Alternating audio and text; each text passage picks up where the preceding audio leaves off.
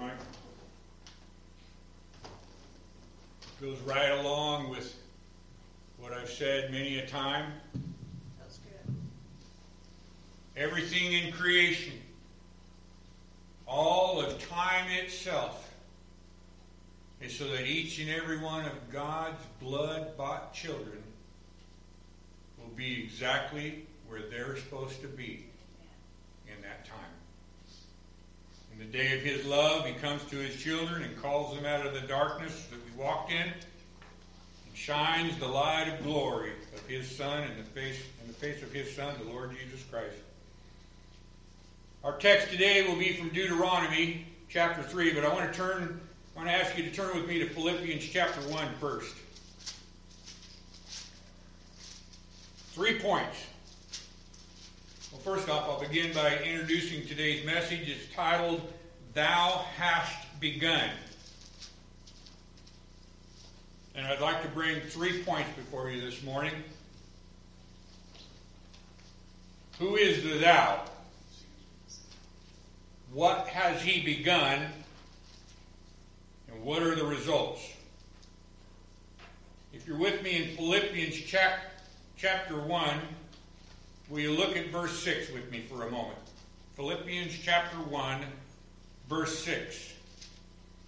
Paul, writing unto the church at Philippi, wrote these words inspired by the Holy Spirit, being confident, he says, of this very thing,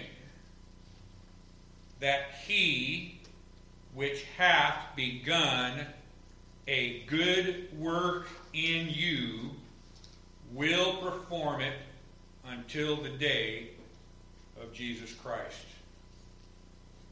Paul is confident. Now I want to stop there for just a second and think about that. Paul is telling the church at Philippi, I'm confident. I have confidence. I can trust in this. I know this within my heart. I can say this with all surety. That's what confidence means. I'm confident. Now think about that for just a moment. What in this world could any of us be confident in?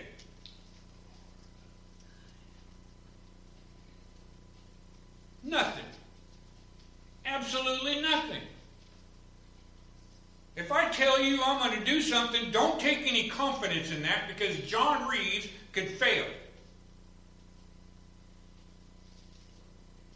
Everything changes, doesn't it? Everything on this earth changes at one point or another, in some way or another. How can we take confidence in anything? You don't know what's going to happen this afternoon. World War III could break out, and all the stuff that we had promised we would do, or all the stuff that we thought we might be confident was going to happen. I'm confident, I would like to be confident, that we're going to go to Tahoe this afternoon after church and meet Brandon and Zeke. I would like to be confident in that, but anything could happen. My cars, all three of them could break down at once. I can't have any confidence in that, actually, can I? What in this world could we have confidence in? Everything changes. People change their mind. The rules change. If there's anything those of us, and again, forgive me, brother, I don't mean to call you old, but anything that those of us who have been around a while, and you ask Mike Lovelace this, anything, for those who have been around any length of time, know anything at all, it's that nothing of this world is sure except death. Exactly. That's a surety, isn't it? Some of us can't wait for that day to come. Then we'll be in the presence of our Lord Jesus Christ, along with our brother Bill, just basking in the bliss of our Savior, in the glory of His grace to His people. We can be sure of death. Oh, we know we try to avoid it, don't we? We try to avoid it. But that's in vanity, where death comes to everyone. Everyone here, everyone who hears this message, they know one thing for sure, without fail, we all will face the door marked death at some time or another. Paul is confident. What was he confident in? What does it say? He which hath begun a good work in you will perform. Now I want to stop right there and think about that for just a moment. What does this word perform mean? The King James Dictionary defines it this way. The word is epitelio. E-P-I-T-E-L-E-O. Epitelio. It means to fulfill. To further. To further complete. To execute. By implication, it means to undergo, to accomplish, to do, to finish, to make perfect. So we take that word perform, he which hath begun a good work in you will perfect it, will perform it. He's confident in this one thing, that the one who started a good work will perfect it, will complete it by himself.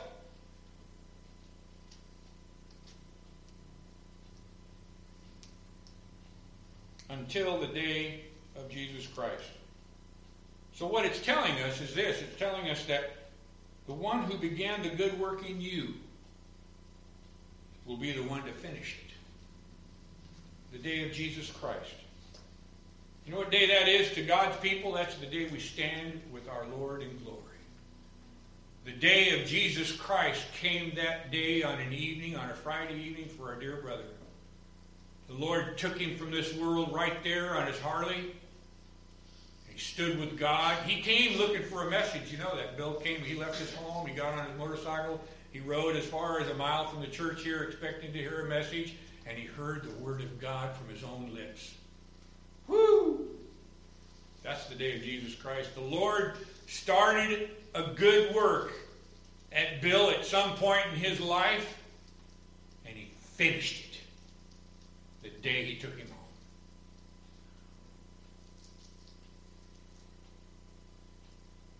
Let me ask you this. The one who does a good work and finishes it, does that not remind you of this phrase? Salvation is of the Lord. The Alpha and the Omega. The beginning and the end.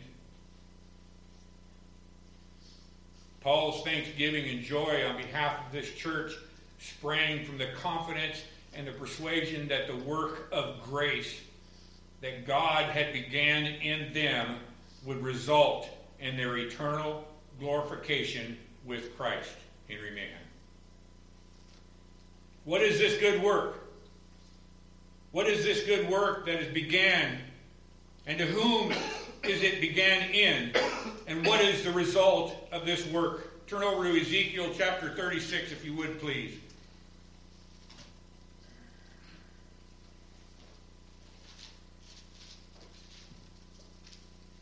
Ezekiel chapter 36. In last Friday night's Bible study, we considered the wonder of the Almighty Sovereign God. The title of our study was Sovereign. We looked at his attention to minute details. He had sent 2 disciples into the town to seek out a colt, an ass's colt, a young donkey, a young ass, one that had never been ridden, tied up. And he said, when you find that colt, untie it and bring it to me. And if somebody comes to you and says, what are you doing? Tell them that the master needs it, and they will let you go. And guess what? Exactly what he said would come to pass came to pass. Why? Because he's all sovereign God. He's sovereign over everything. He's sovereign over details. He's not just God over this. He's God of everything. Everything.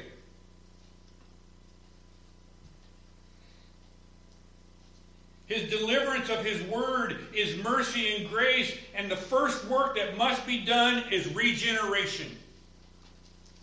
A new heart must be planted. The old stony heart must be removed. And twice in Ezekiel, we see this declaration. First in Ezekiel 11, let me read that for you, and then we'll read from Ezekiel 36. He says, And I will give them, this is God speaking to the prophet Ezekiel, tell Israel, and I will give them one heart. And I will put a new spirit within you. And I will take the stony heart out of their flesh and will give them a heart of flesh. That's the Lord's word. That's called regeneration. That's what the Lord was talking about when he said to Nicodemus, you must be born again. Nicodemus was confused about that. What do you mean? How am I supposed to go back in my mother's womb? No, that's not possible. Did you have anything to do with your first birth? No. You don't have anything to do with your second birth either. It's all of God. That's what he was talking about the wind bloweth where the wind listeth. Our God controls the wind. Look here in Ezekiel 36 with me, if you would, beginning at verse 21. Excuse me, Mike.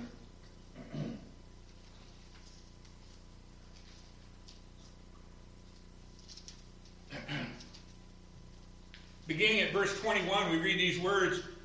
Now think about this, folks.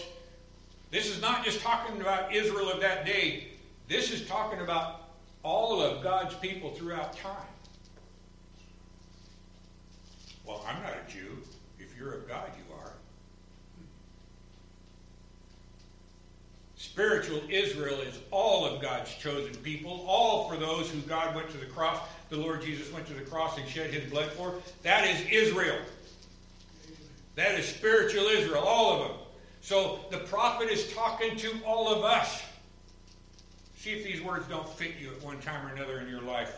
Verse 21, but I had pity for mine holy name. He had pity not because of them, but for his holy name, which the house of Israel, there it is, had profaned among the heathen where they went. Every one of us know what we were before God called us out of darkness. If God called you out of darkness, you know exactly what you were before then. One who profaned the Word of God. One who took the Word of God and said he doesn't have the power he says he has.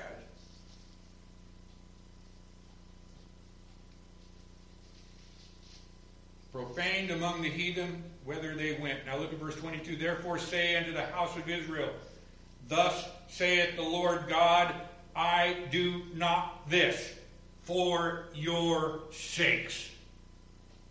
That means not because of anything you could do. That means you can't earn it. You can't buy it. You can't work for it. You can't make a decision for it. You can't get baptized for it. You can't come to the table for it. It's not for your sakes. It goes on to say next, but for mine holy name. For mine holy name's sake. Because of Christ, all blessings to God's people flow through him. That's what we read in Ephesians chapter 1, verse 3. Which ye have profaned, this very holy name, which you have profaned from among the heathen whither you went. Verse 23, and I will sanctify my great name, which was profaned among the heathen, which ye have profaned in the midst of them. And the heathen shall know that I, the Lord, saith, that I am the Lord, saith the Lord God, when I shall sanctify in you before their eyes.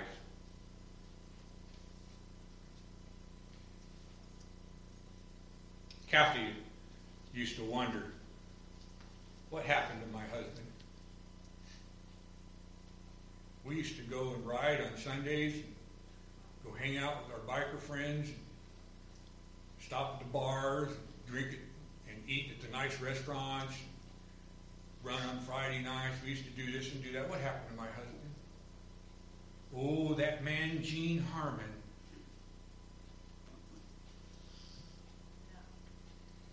He brainwashed him.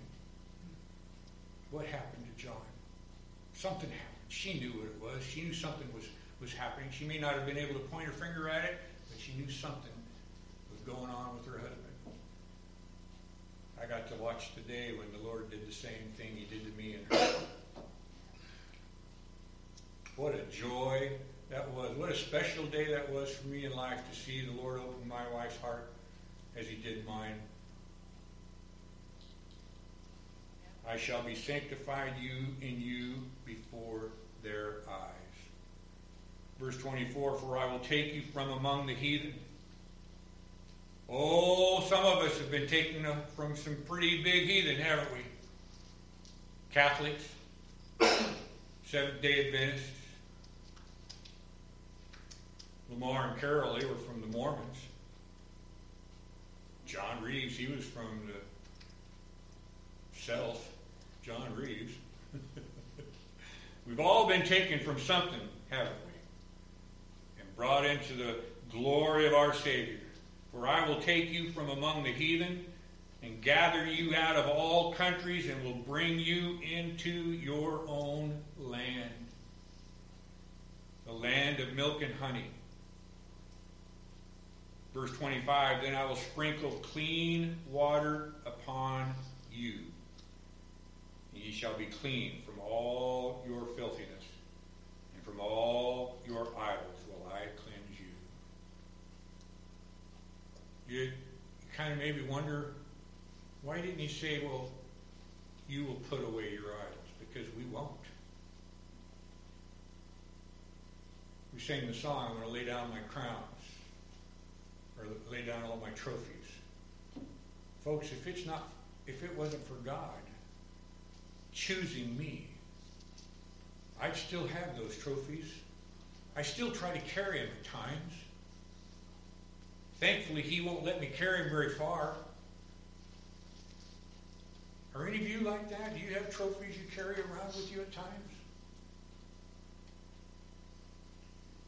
Oh, Lord, help us to lay them down. Clean us from our filthiness, from our idols. Cleanse our hearts, Lord. Verse 26, and a new heart. Regeneration. A new heart also will I give you, and a new spirit will I put within you, and I will take away the stony heart out of your flesh, and I will give you a heart of flesh. I will put my spirit within you and cause you to walk in my statutes. Oh, Lord, cause me. Lord, bring me. Turn me, and I shall be turned. And ye shall keep my judgments, he says at the end of verse 27, and do them. Now I want you to turn over to Deuteronomy chapter 3.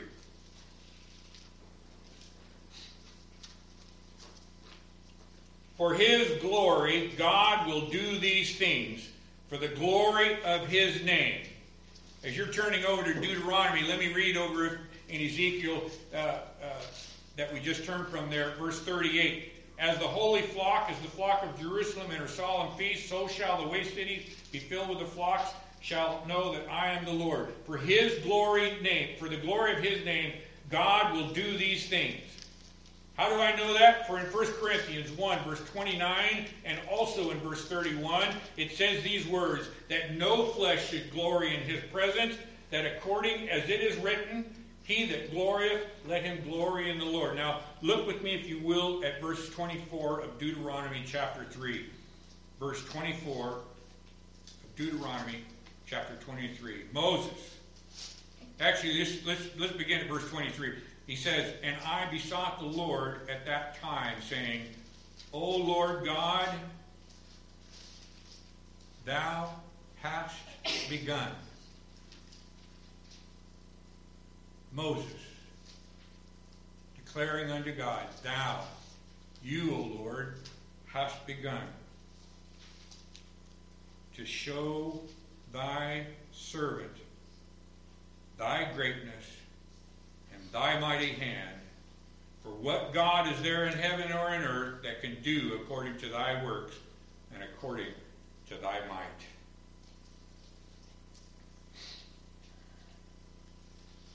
I want to consider what God has revealed to us through the preaching of his word. His greatness. Turn over to 1 Corinthians chapter 1, if you would, please.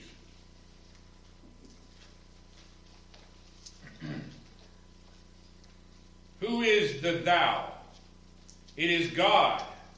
Man cannot give life to himself. Only God can give life. This is what the Lord was telling Nicodemus. He says, don't worry about being born again. Don't try to worry about that. God will have mercy upon whom he will have mercy.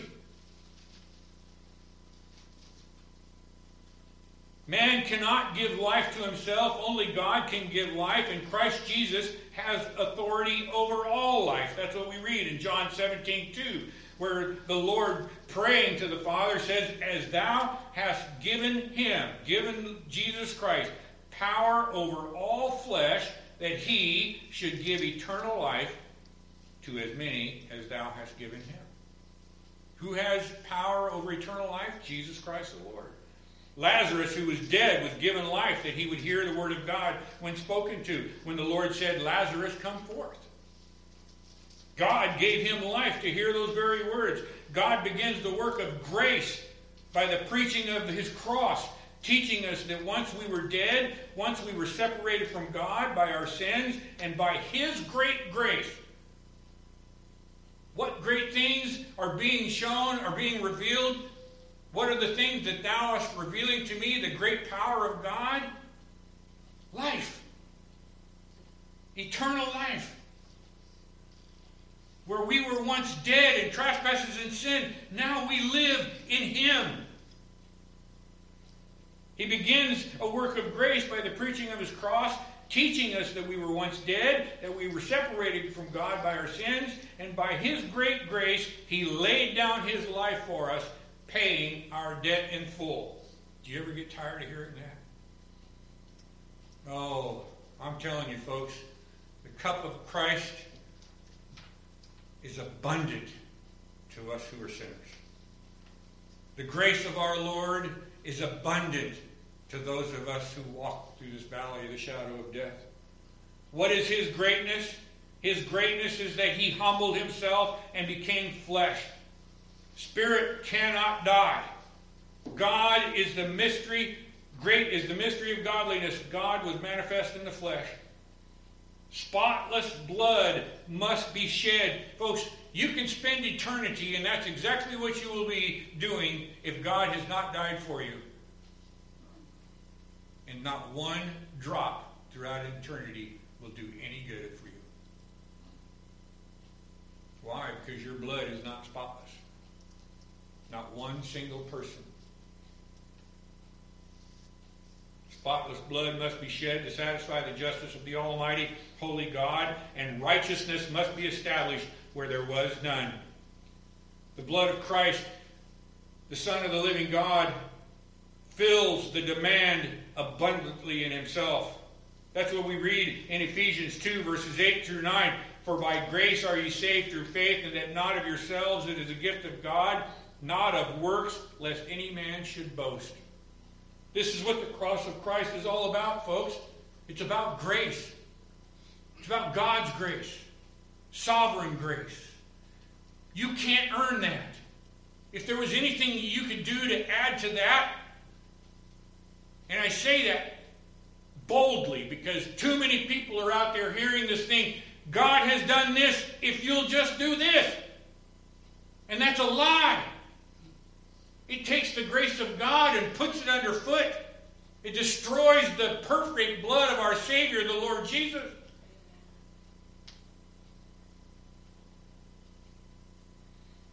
Our Lord saved his people. He didn't come and try. He saved his people. He saved his people by sending the Son of God to be our substitute, to be our scapegoat. As the Word of God says it, our propitiation, our spotless sacrificial lamb. This is the greatness that he has begun to show to his servant, to all of us. That was what I saw the first day when I sat over here. God has done something. It's not that one that I heard before in life about somebody who was trying to do something and couldn't do it. It was he who did it. He's not waiting on me. He does it. He doesn't need us for anything. And the results of that is we praise his name. Oh, the grace of God. What a praise for the Lord Jesus Christ. Thank you, Lord, for your grace and for your mercy. I deserve death, yet I receive life through your Son, the Lord Jesus. This is the greatness that he has begun to show his servant. O Lord God, thou hast begun to show thy servant thy greatness and thy mighty hand, for what God is there in heaven and earth that can do according to thy works, according to thy might. How great art thou works in showing anything to this poor sinner. I deserve his wrath, but in thy greatness thou hast taken my sins as thy own. The one who knew no sin, never once had he sinned, yet he took my sin as his own and laid down his life for me, that I would be made righteous in him and have eternal life. And he says that to each and every one of his children. When you get that new heart, when the Lord gives a new heart, it's a willing heart. It's a heart that comes to him. I want to come to God. I do come to him now. I wouldn't have came before, but I do now because of the new heart he's given him.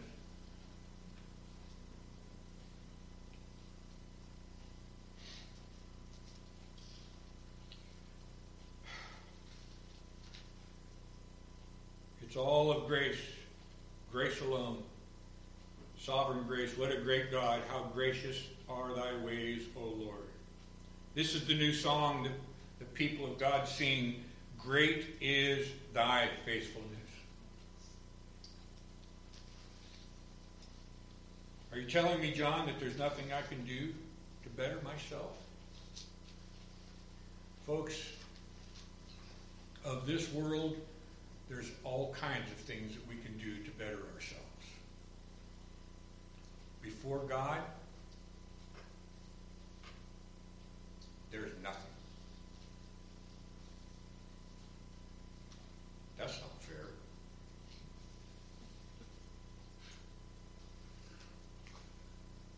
Who are we to question God about fairness? What do you know about fairness? If you've had the sin in you revealed to you, then you know what's fair is that we would be condemned to hell forever. That's what makes the grace of God so beautiful. As children of God, we know what we deserve. We know what we've earned. Nothing's changed. The difference between me now and then is now I look to the true and living God for everything. Whereas once I may have looked to John Reeves, whereas once you may have looked to something in the Catholicism religion or whatever religion you may have gone to, now you look to Christ for everything. And he keeps bringing us right back around to that. That's the graciousness of God. Revealing his mercies and his grace to us every day. New mercies. Oh. I know what I was when I woke up. New mercies. God has saved me from that. Oh, this is the new song we sing. Great is thy faithfulness. Are you telling me there's nothing I can do to deliver myself of this world? Maybe so, but before God, that's exactly right. There's nothing. Well, that's foolishness. I believe there's got to be something I can do. Then you don't believe God. That's what it says in Romans 3, verse 10. As it is written, there is none righteous. No, not one. There is none that understandeth. There is none that seeketh after God. They are all gone out of the way. They are together become unprofitable. There is none that doeth God good. No, not one.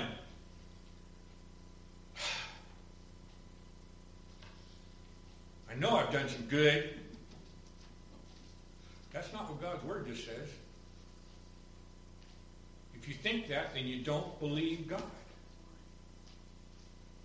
Their throat is an open sepulchre. With their tongues they have used deceit. The poison of asp is under their lips. whose mouth is full of cursing and bitterness. Their feet are swift to shed blood. Destruction and mirth and misery are in their ways, and the way of peace they have not known.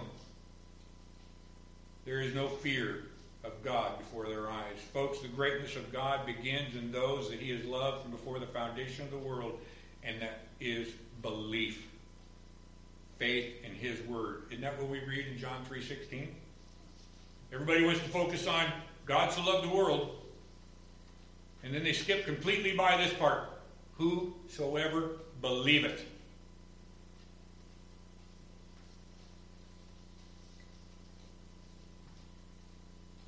Whosoever believeth in him should not perish, but have everlasting life. And this is the word preached. Are you with me in 1 Corinthians chapter 1? Let's begin at verse 17. For Christ sent me not to baptize, but to preach the gospel, writes Paul to the Corinthian church. And then he says this, not with wisdom of words, lest the cross of Christ should be made of none effect. What is the greatness of God?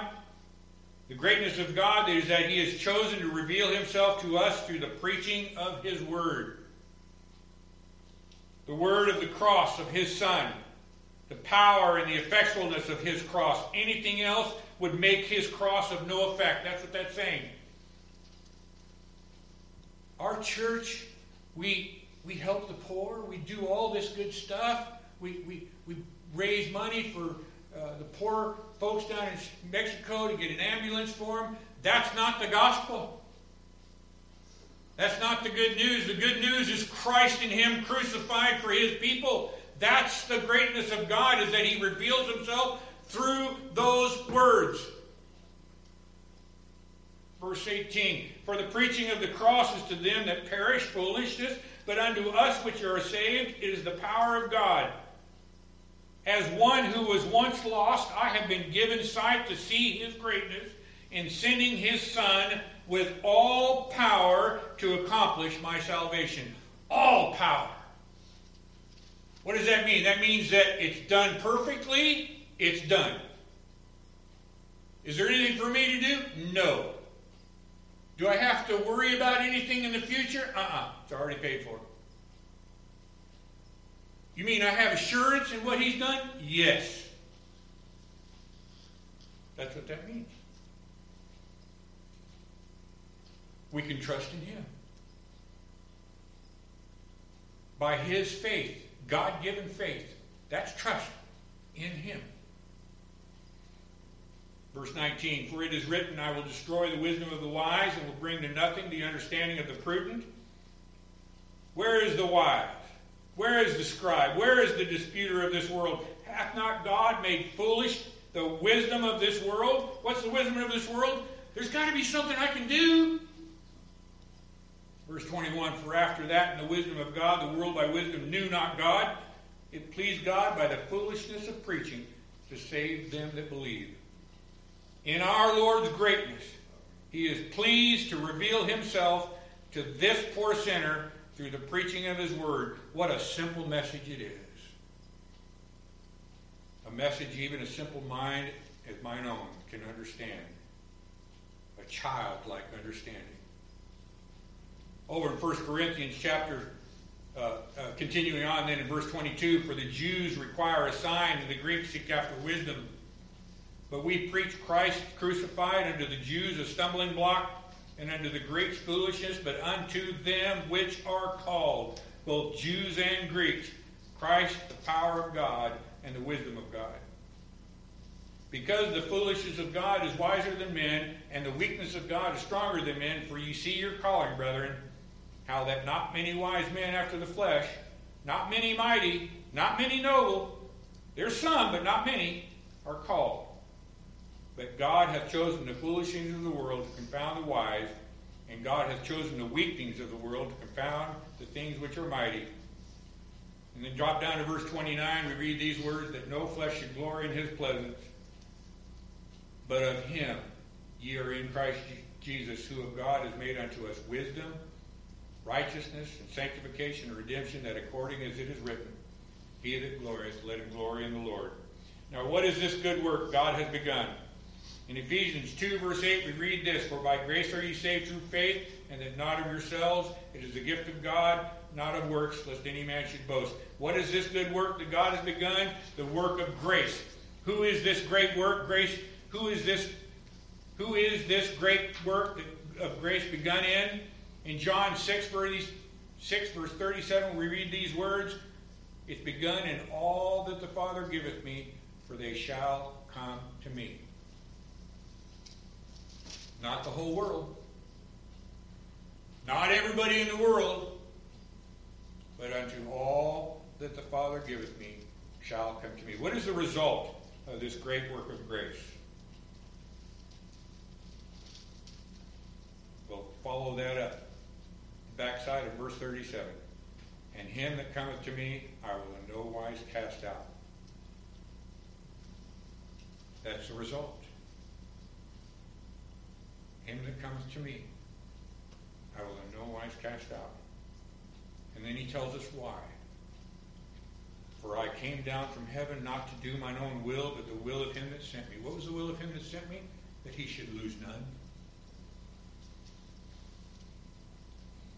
I have 2 children, 2 grandchildren, and 2 great-grandchildren.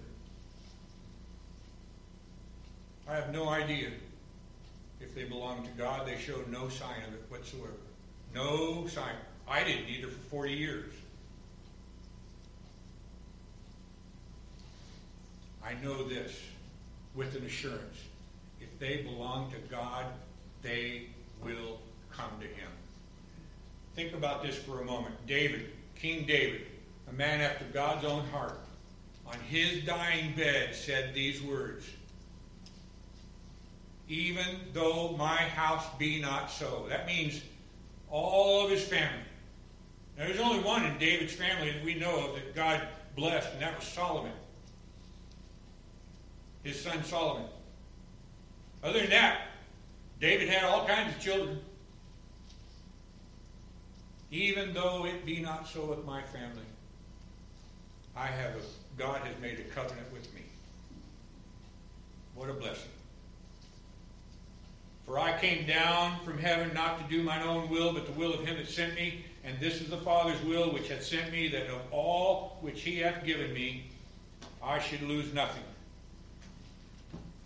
That everyone which seeth the Son and believeth in him may have everlasting life, and I will raise him up the last day. Look with me, if you would, at Psalm 121, and then we'll bring that to a close. Psalms 121.